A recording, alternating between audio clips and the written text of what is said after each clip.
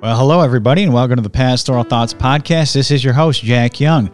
Today is a special edition. What it is a question and answer that we had at our Spring Thought Conference at Lighthouse Bible Baptist Church. On the panel is going to be Pastor Dan Smith, Pastor Tim Young, and Pastor Jim Alter answering questions about the ministry and then a lot of little practical Christian living things that they're going to be talking about. There might be, throughout the podcast, you'll notice a pause as guys are coming to the microphone to ask questions of the panel. But I know it'll be a blessing to you. Thank you for tuning in. God bless you. Can you hear me? All right.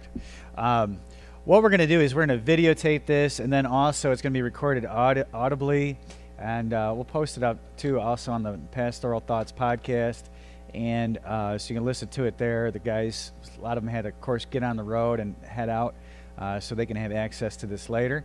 So if you have some questions in mind, you're going to come up to this mic and then ask from this mic. And we're going to ask questions about the ministry.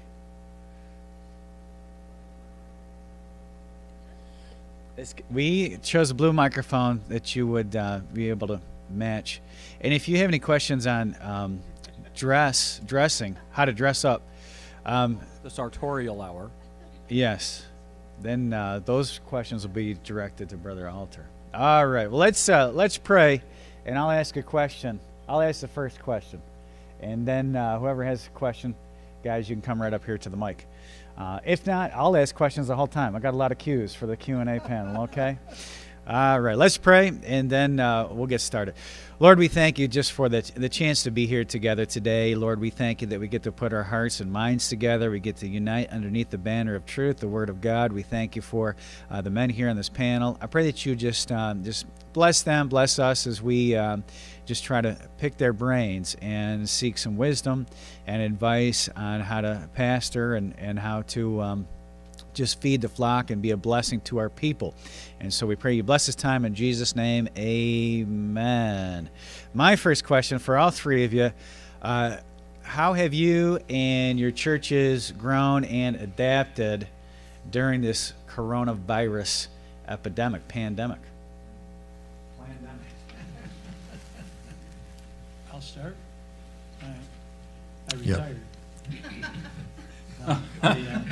I retired. I became pastor emeritus in January, and it all started in March. So Travis's fault.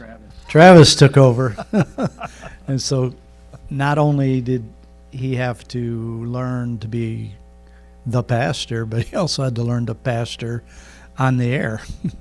So I did all I could to be of encouragement and help during that time, as far as when nobody could come to church. I was at church, and my wife and our assistant and him, so he preached to 6 of us anyways, you know. So that was a little bit of a help. But the biggest thing was trying to learn how to keep in contact with everybody. That was really the hardest thing. You know, at first it was easy, but as time went on, it just became more difficult. But as far as preaching, I didn't really do much preaching during that time, so I really couldn't address that. We had just finished a new auditorium, and so I was, you're not supposed to worry, but I was worried financially about what was going to happen. And we didn't have live streaming. We didn't have online giving.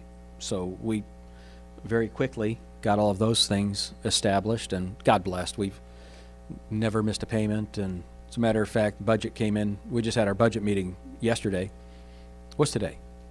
Is today Monday? Today's Tuesday. Sunday we had our business meeting, and we were in the is red good or black good? Black. We're in the black. So, aren't you glad we have money people in the church and it's not me doing it? So honestly, it's been great. Our attendance has been off a little bit. We're an industrial town, and if somebody on the line gets COVID, you have to stay home for 2 weeks. And so they're not allowed to come to church.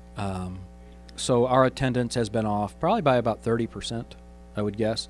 But we were able to go back. We had our first Sunday back the first Sunday after Mother's Day last year.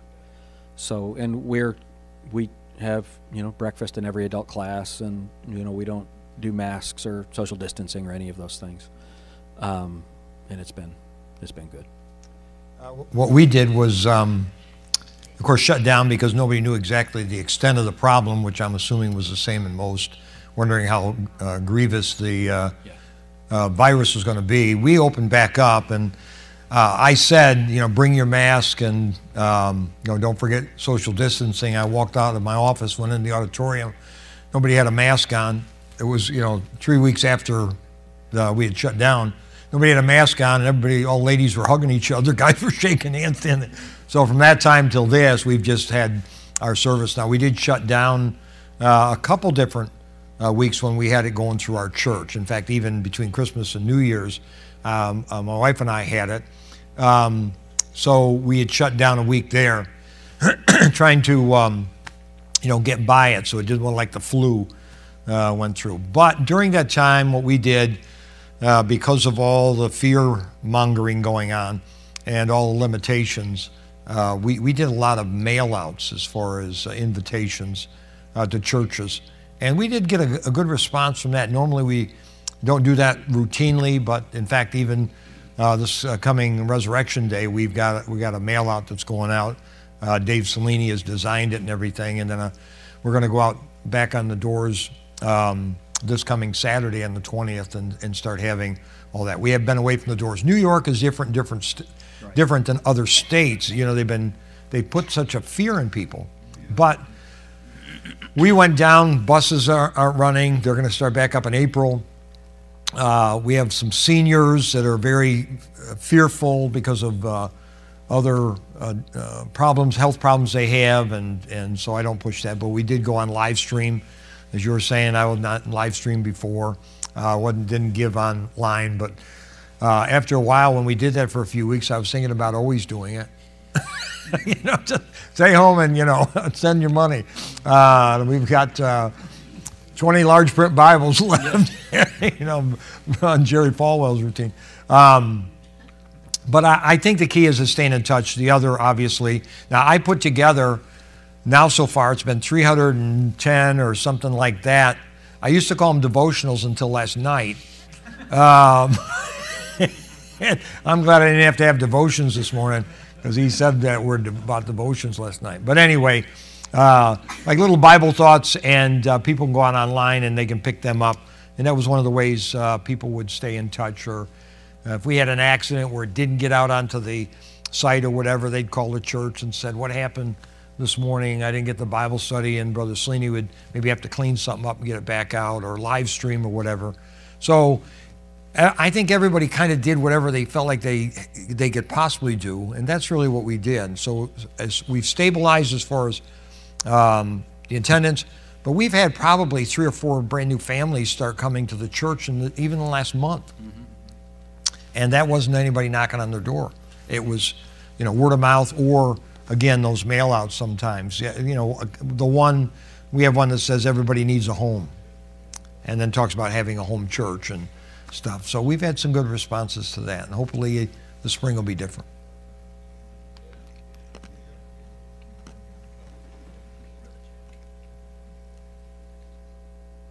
If those guys didn't sit in the back, all the way in the back, you could stand at your place. I know, right? On those lines, have you had any members get upset because they say you're not respecting authority if you're not wearing a mask, or we're under a mask mandate, then you need to make everybody wear masks? Have you lost any because of that? Have you had anybody do that? What would you say if somebody came to you and said that? I'd say what Brother Smith said. I didn't hear what. Can't you go to another church? Let you say. That's my question. Yeah, okay. No, that's a good question, though. We've had. Yeah, I can believe it. We've had that problem. Especially a few older people, and a few people work for doctors and hospitals. They just got a little bit overboard, and they couldn't be gracious to anybody. And it's like, well, I'm not coming back if they're not wearing masks. Well, I mean, we have been more active in wearing masks at our church, mainly because we do have a lot of hospital people. A lot of people work in the hospital, and a lot of that situation. So we have, and we've asked people to respect the feelings of others. But then I've also asked those people who get mad to respect the wishes and the feelings of the other people also. So, I mean, it sounds like we probably had a little bit more difficulty in our church than what you guys all have. We're probably a little over half coming. So we're probably, maybe 60% of our people are coming. But it was funny because older people all pretty much started coming back, and the younger people with kids are the ones that didn't come. And their excuses would be, well, we don't want to have to, we'll disrupt the services with our kids. You know, they're noisy and all. It's like, well, we said, you know, we're bypassing all that now. We don't care how much noise they make. Just come, you know, because we have them all sitting in the auditorium. Well, that didn't, you know, that was just an excuse for them. So after a while, it's like, all right, we just told everybody what we're going to do, and that's it. What was it, 2 weeks ago when a bunch of the states opened up? 90% of the people didn't have masks on. I go, it's not New York State, you know, but they figure, hey, we're just going to do what we want. So it's slowly taking care of itself. But yeah, we had a couple mad, but didn't leave the church, but mad over it. And I just talked to them a little bit about it and said, we're not going to control people. That's all there is to it. So that's where we were. Very few. We have some senior citizens that have stayed home.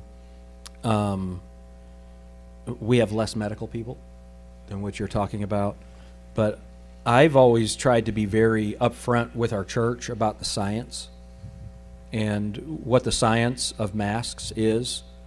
And if I recommended to a guy the other day to print off the Mayo Clinic's recommendation on the masks, and if you ever touch your mask, you have to put it in plastic and dispose of it like a toxic material. If your mask has openings at the top, it's ineffective. Just all of the things that are said, these masks work as good as this. It doesn't work.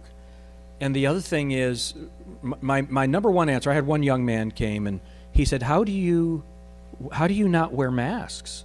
How could I invite somebody? I said, tell them we can read.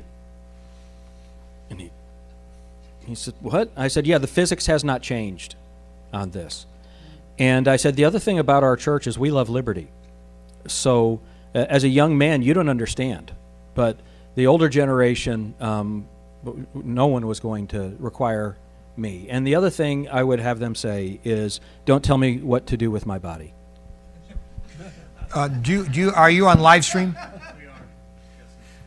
In somebody like that, I would say, listen, you know, I can understand your point as far as that from your viewpoint. My encouragement is stay online with us, and because in that kind of situation, you're not going to be able to argue them into, you know, as far as that. I would just say, and I had people that talked about it, and I just said, well, if you feel comfortable staying home, usually it was an older couple or whatever, if you feel more comfortable, but we feel fine. I would go back and I would agree with the idea of the science, but secondly, it's saying, who is Andrew Cuomo to tell me what to do with my body, you know, as far as, but that doesn't hunt with where you got somebody like that that wants to argue the point. Their thing was, we're supposed to obey our authorities, aren't we, Pastor? You preach that, don't you? So The answer to that is the Bible says that we are to obey every ordinance of man. And in our representative republic, I'm the government. Yep. It's my responsibility to defend the Constitution. And if it's freedom of assembly, all of these things, personal individual rights, it's my responsibility to defend that. So by taking a stand for individual liberty, I am obeying it. You're not obeying it by allowing someone to subvert it. Now, if you choose to wear a mask, praise God, I'm all for that. I'm for liberty. And if you choose to do that, if you're not comfortable coming because we're not wearing masks, then watch online. I respect that. I understand that completely. But understand how viruses work. If you're going to get it, you're going to get it. This is one of the problems with government. When President Obama, at one of his first speeches, he said the seas were going to stop rising. and trumps the arrogant one. You know, these people, they think that government can control a virus, and it simply can't. And everywhere they've tried, it's failed. And so I just try to be real reasonable with people. And the big thing, and it depends, if it's somebody that's belligerent, well, I take care of it that way. But if it's just somebody that's afraid, I just try to encourage them. Don't be afraid. You're going to be okay. You know, you're 30 years old. You're not, how many people under 30 have died of this? 100 people? I mean, it's, you know, more people than that, you know, fall off of their, you know, their hovercraft. So it's, that's what I try to do, is just be. You're more likely to die on the way to the church. Yeah. Right. Yeah. So I'm diabetic, and I'm 58, 57 years old, and I had a fever for 2 weeks and was very sick with it, and I'm fine, and helped with some weight loss, and I don't want your rights taken away because I got sick.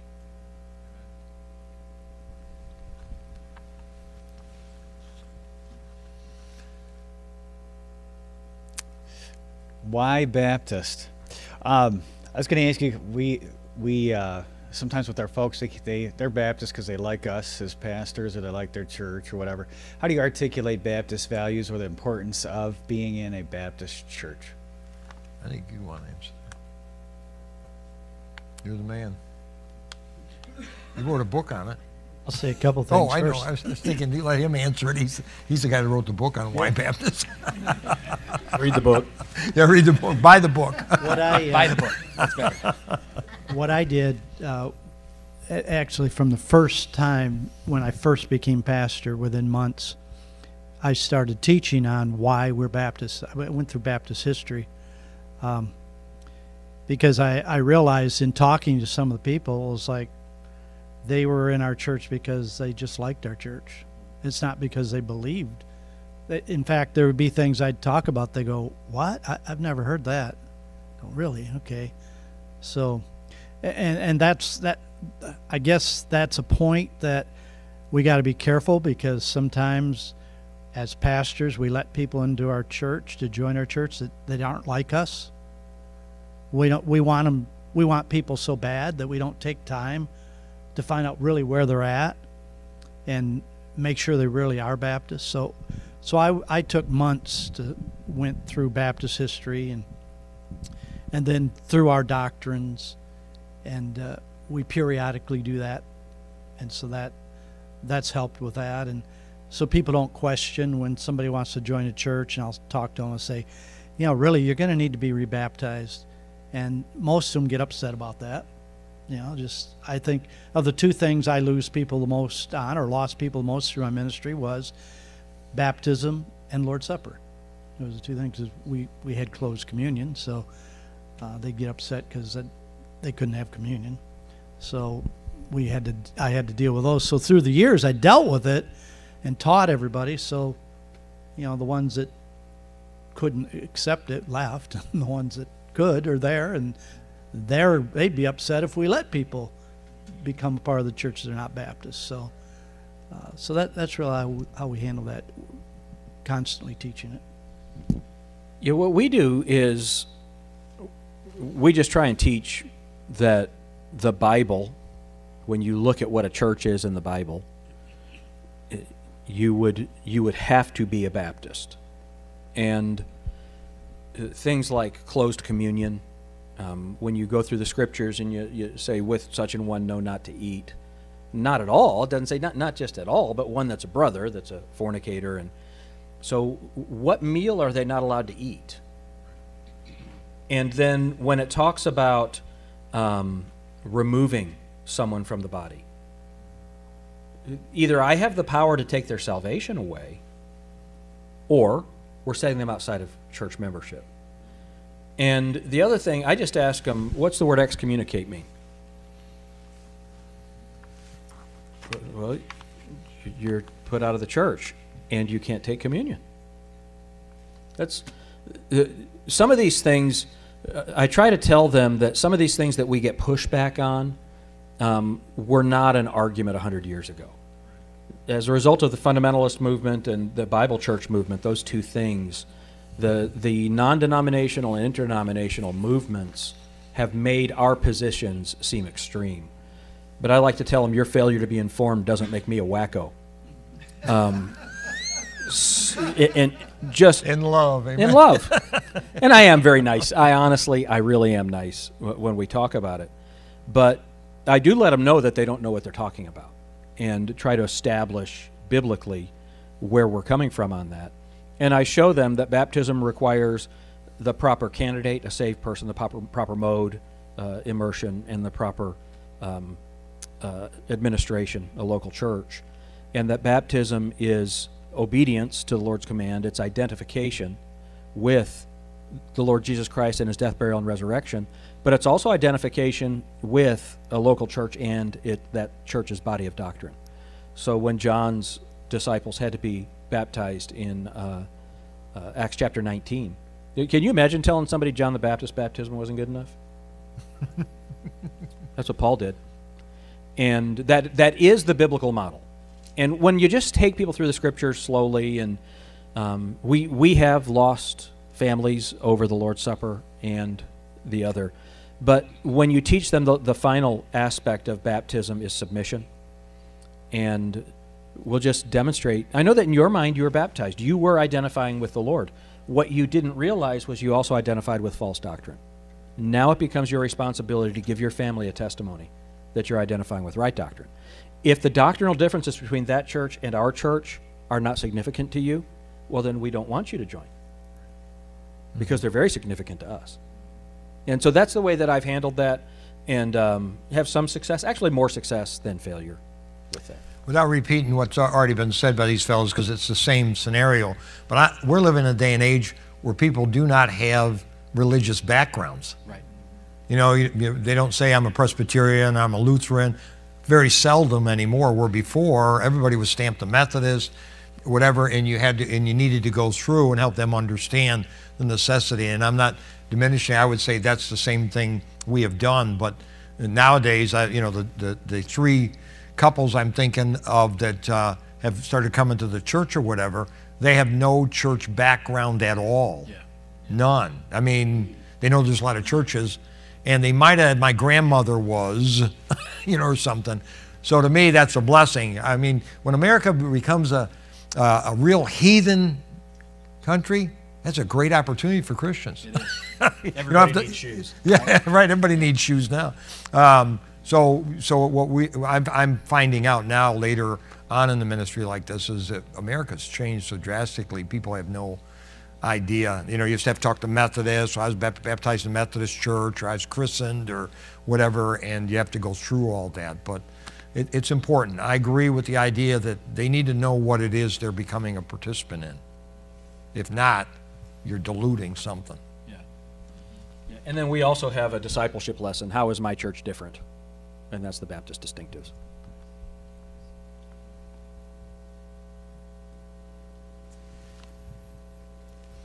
Since I'm the only inquisitive person in this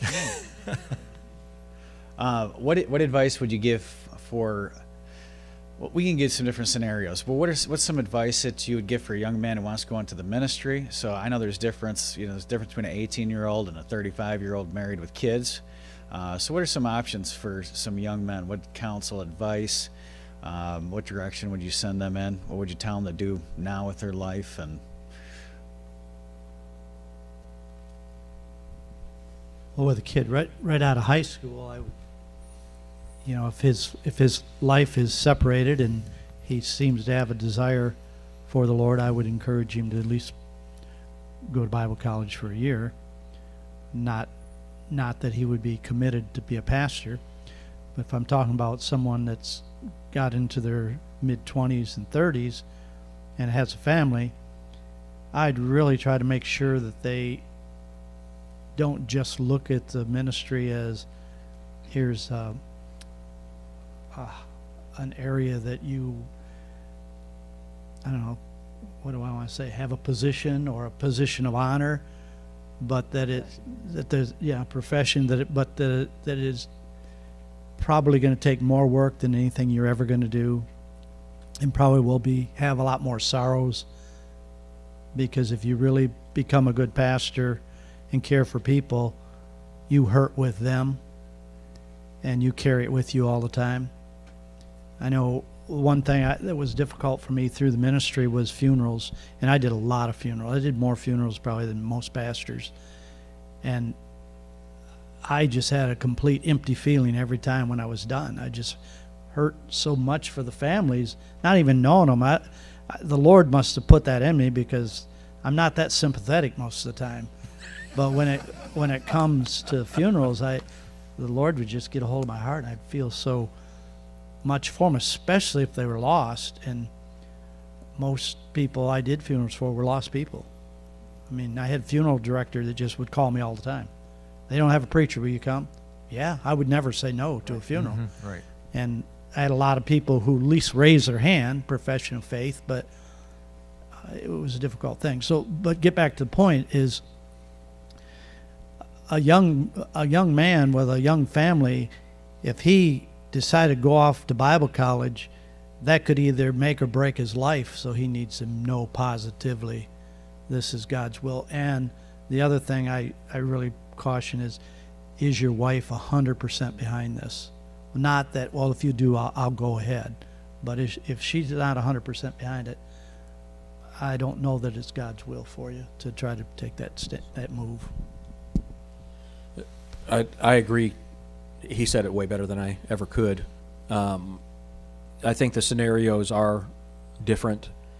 I've got a young man right now that, actually two men, that I think a lot of guys would have sent off to school, but they're staying and working in our church. We're using these men in our church rather than paid staff. And I recommend online learning for these men. It's such a great opportunity. And with that, just like with that textbook that I told you about, I'm able to have much more responsibility in their education. And okay, what are you learning? What book are you using? I have these conversations with the guys. And if it's a book I'm not familiar with or an author, then I check it out. And I'm able to be their pastor. And I do really trust some of these other men, whether it's Brother Chappell or Brother Davison or Brother Sexton, Brother Townsley. They're godly men. And yet, all of those guys are a little different than Grace Baptist Church. Mm-hmm. And so I just try to stay involved in it and let God call them, not me push them. That's what we've been. So I think that if it's a young man in the scenario Brother Smith described, I agree with that. Send him to school for a year, see what God does with his heart, see if he can submit to rules and be under authority. That's very important. But then for a grown man with a family, I love a guy staying in the church, learning in the church, doing the technical stuff online, and learning to do ministry. And then if he can't do it at Grace Baptist, well, he certainly can't do it somewhere else. And why would I put my imprimatur, or why would I lay hands on that man? Let's not do it suddenly. So. Right. I think of Acts 13, first of all, and the fact of whether they're in a position where the church would agree with where they're going or what they think they're going to do as far as the ministry is concerned. Because a lot of times young people will go to school maybe because their friends did and everything else, which to me is anathema if it's going to Bible college because, well, my friends are going and my problem is I don't want them to marry somebody that's called of God to go in the ministry and they only went to Bible college because their friends did or they liked it or they have fun there. They got bowling alleys, those kind of things. So I think the idea is certainly the church has to be in agreement, and then certainly you take somebody that's a married man, family or whatever. I think, again, my encouragement to that person is saying, before you make this decision that God has called you, let me get the men of the church together and see whether they feel like God's laid his hand on you, so that we could, in a sense, send you. Because when they leave, if they go someplace to school, it's the church should be the one sent them because they agree. Because going back to what he just said, some people you wouldn't want to lay hands on. I've been on ordination councils where the individual had no idea what he believed about anything. Yeah. Or at a biblical basis to lay hands on him. Now, what are we doing here? I'm not trying. I do that. I think of that because the fact is I've seen so many men that have gotten into the ministry that shouldn't have been there, and they eventually got out, and the damage they've left behind is really hurtful. So when it comes to the wife, I think the church would know if the wife's 100%. She's already plugged in. She's ready to go. Yeah, but if it's like questionable, whatever will kill the home and the marriage and the church is the pastor's family. If there's problems in that. So with the young men, I like there's one other thing. I like the idea of online as far as education, as far as that, because then they can work in the ministry as well. But I also tell them if they do go to school, remember, this is your church. Amen. When you get done with school, come home if you don't know exactly where God wants you to be. Because what will happen is the school will say, you need to wait here for God until God calls you away.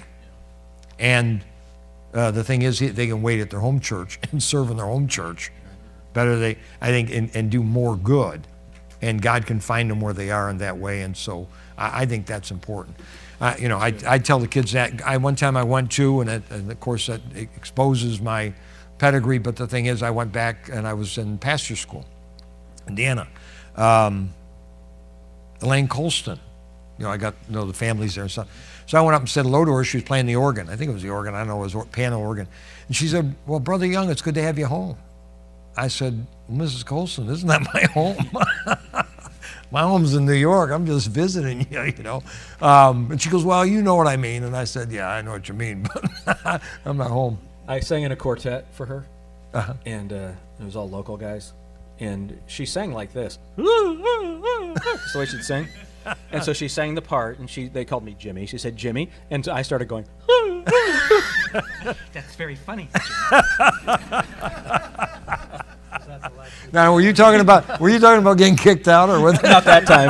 That was a different thing.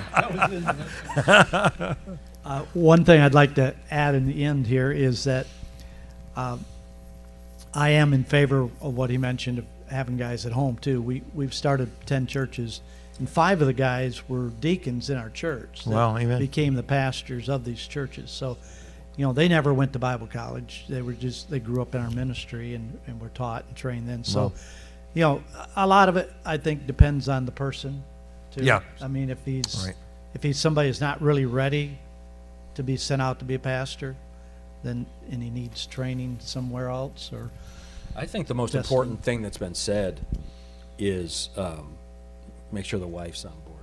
I think that's the most important.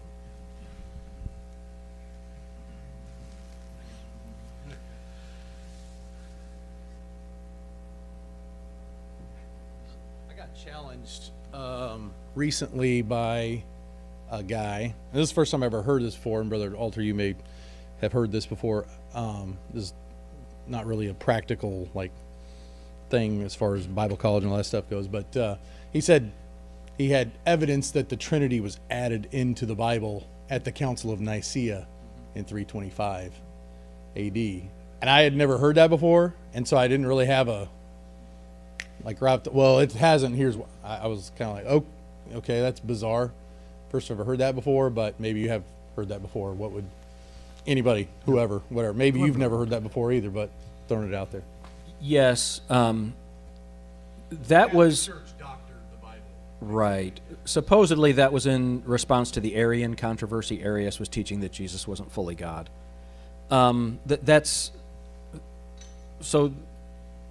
There was something called Sabellianism, and or it's otherwise known as modalism. The Oneness Pentecostals would practice it today, and that's that there's only Jesus, and sometimes he appears as the Father, sometimes he appears as a Spirit.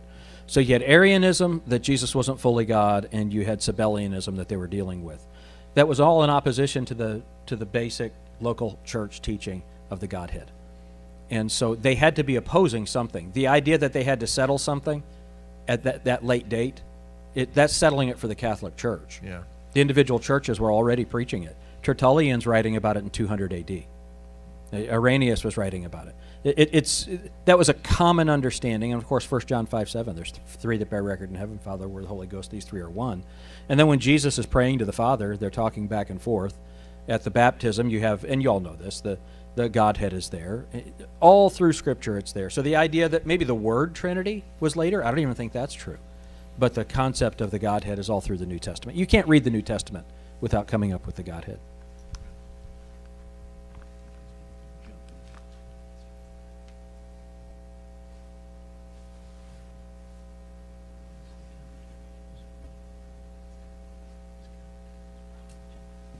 I don't know if this is a theological question or not, but and that might be a confession. I am tired of hearing Christians say, well, the Lord's coming soon, you know. And I got a letter from a missionary who said, you crazy Americans think just because you hit a little persecution, all of a sudden the Lord's coming tomorrow again, where the world has been going through persecutions far greater than this. And so kind of a two-part question. One, again, is a lot of people that say that to me have a Protestant background, and they don't have a clue what it means when they say the Lord is coming. There's no teaching in Protestant theology about the second coming of Christ, the millennial reign of Christ. None of that is in there. And so the people are just ignorant of that. And then Christians that say that kind of like, get me out of here kind of an attitude. And you had mentioned this the other night. And what if it's another 500 years? And so I'm looking for an answer again that I could just give, because hey, what if he don't? You know, I don't like saying it that way. It's too blunt, you know, because we all believe in the imminent return of Christ, but the idea that, boy, that I just can't wait to get out of here attitude, it seems more harmful than just preaching the gospel of the Lord Jesus Christ. So if you could just address that, maybe. I would just say a couple of things in the fact that to help that person understand that we are looking for the Lord to come back at any time, but Paul was too in his day. And not only that, when you think about the Lord coming back, are you thinking about because you won't get COVID, or they won't take your house and family and stuff? What are you thinking about doing? Because when we stand before the Lord, we'll give an account for what we've done in the flesh, whether it be good or whether it be bad. Are you ready to face Him with that? I mean, it's hard. You're right. We have been pampered, and I think as a result of that, it's coming. I'm not a prognosticator, son of a prophet or a prophet, but you see what takes place, what God did in principle with Israel, and I mean, look at Lamentations. I mean, it was an ugly thing. And I'm not saying that we are Israel. I'm not saying that at all. I'm just saying that we've turned our back on God. Totally. Murdered 60+ million children. Everything that, I'm not sure. I guess it was you last night just saying that what's taking place is everything the Lord has, like the rainbow or anything like that, the most wicked, vile sins have taken it captive. And it's a tragedy as far as that. But the second coming, I have people even now and probably the last couple of weeks, boy, the Lord's got to be coming back, don't you think? He is coming back. But they meant now, I said, yeah, He really is coming back, but we don't know when. But we'll occupy till He comes in that. So, I mean, that's kind of in a generic way that I respond unless somebody has a specific thing. But usually it's selfish. The return of Christ is to display the glory of God. The rapture is to bring His church home so that He can deal with His people. And, again, the tribulation, all of that has nothing to do with us. It's God dealing with Israel and the world, judging the ungodly.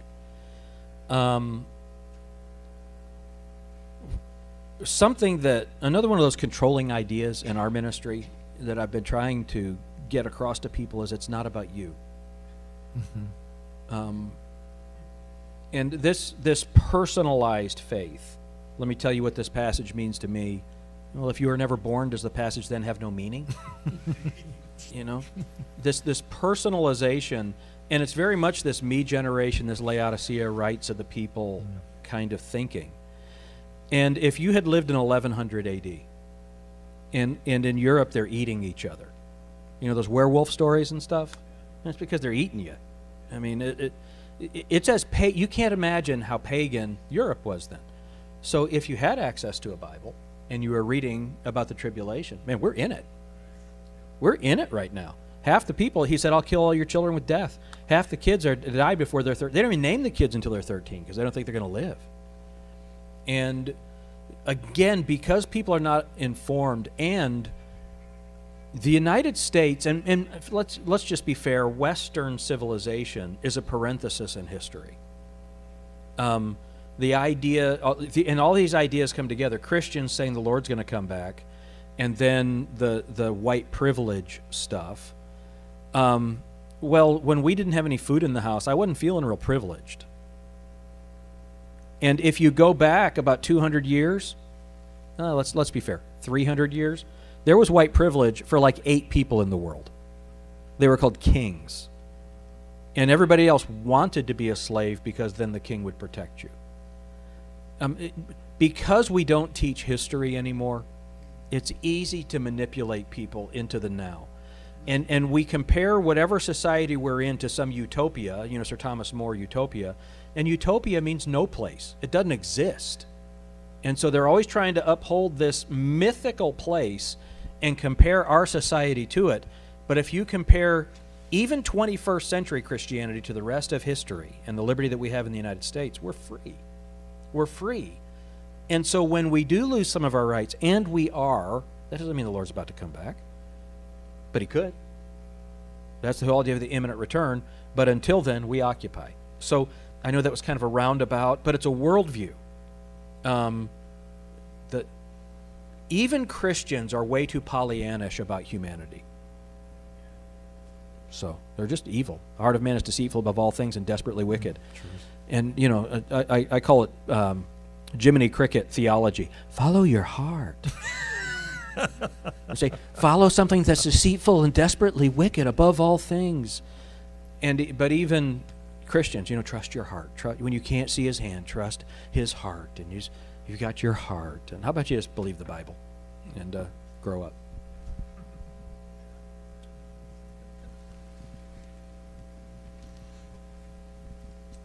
This one last question. It's a challenge as a pastor. You have a lot of expectation to be an expert about everything, like geopolitics, science. I had someone ask me Sunday about the vaccine. I did tell them that I'm not a doctor, though I do identify as a doctor. But I mean, there's so many different fields that you can get drawn off into. How do we keep first things first, or say well-centered, well-balanced as a pastor, and still be a diligent student of the things we ought to know about? I think that sometimes we take too much upon ourselves. I think the Word of God is obviously the most critical aspect of it. It's like the fellow, Brother Ferris said at our church on Sunday. He said, I'm not a doctor, and he said, I don't play a doctor on TV either. And that's so true as far as that. But I think we have to try to search it out as best we can. People have to make their own decision. Should I get the vaccine? You better figure that out. We're sheeple in that. And I'm not going to, Strong Memorial called me and said, I'm qualified to get the vaccine. I said, really? Can you send me the money instead? I said, well, I'll tell you the truth, I appreciate the opportunity, but I'm not going to get the vaccine. Okay, it was telemarketing, calling, the people that fall in that category, Now do you want to sell me shingles or something, or a siding on my house? But I think everybody has to be well-versed themselves. And I think I don't try to use the pulpit to totally educate people in science, saying, hey, you need to figure this thing out, because the same people are telling you that masks work for 40 years said masks didn't work, and now they want you to put 2 on. And be like Glenn Beck and put 25 on and see if that works. It must be really safe then. So I think that you have to be knowledgeable about several things, obviously, as far as whether it's politically, our rights and whatnot as a Christian. But I think it boils down to doing the work of the Lord, period. Glorifying Him. That's where I've kind of been.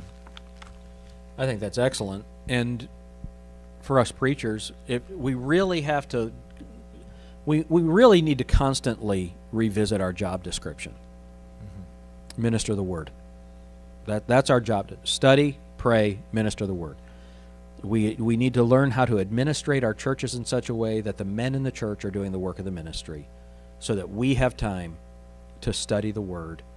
And then when we get behind that pulpit, you have a limited amount of time. And we don't need a sanctified Glenn Beck. We don't need another Baptist Rush Limbaugh. That's not what our people need. And we just need to preach the word. And periodically, I'll take a Sunday and I'll deal with social issues. And I'll try to be as informed as I can.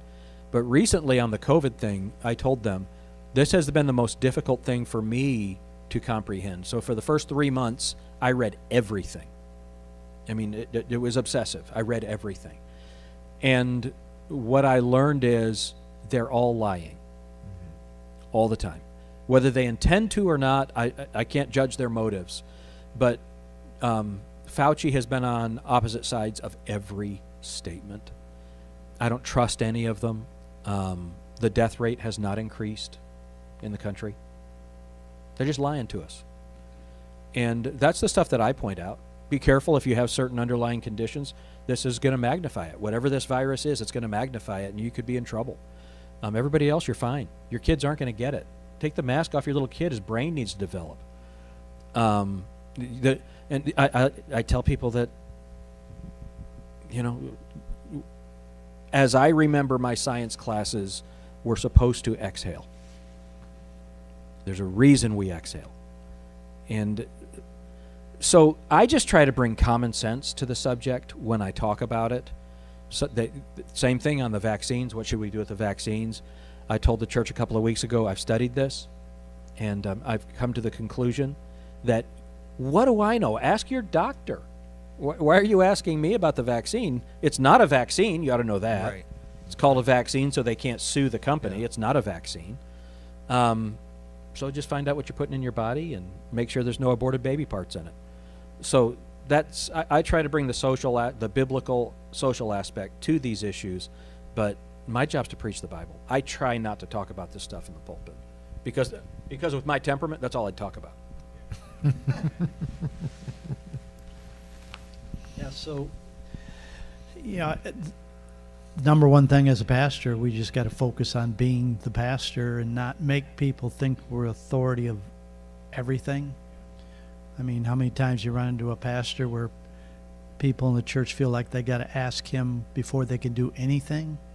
And I don't think that's the job of the pastor to give permission for people to do things. And we need to teach people to learn how to make those decisions themselves.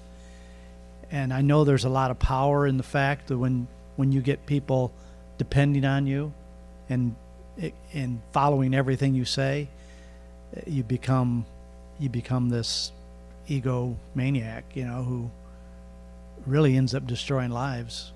And then you can sin and you're not wrong, but everybody else is.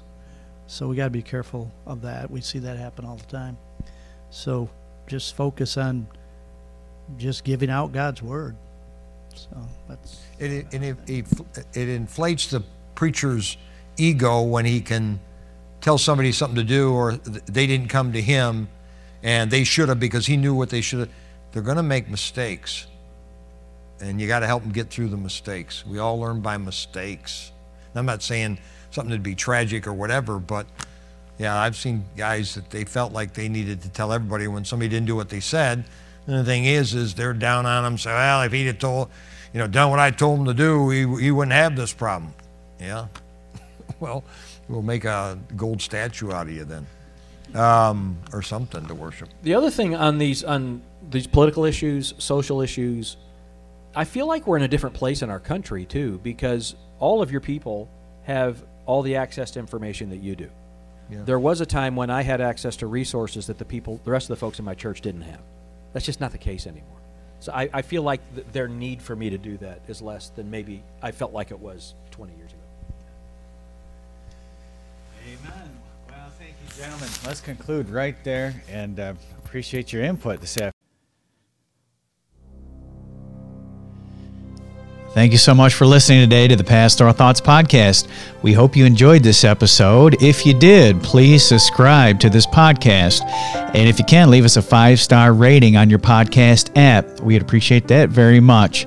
We'd love to hear from you. You can reach out to us by emailing us at pastoralthoughtsmail@gmail.com. And you can find out more about us at pastorjack.org. God bless you and have a wonderful day.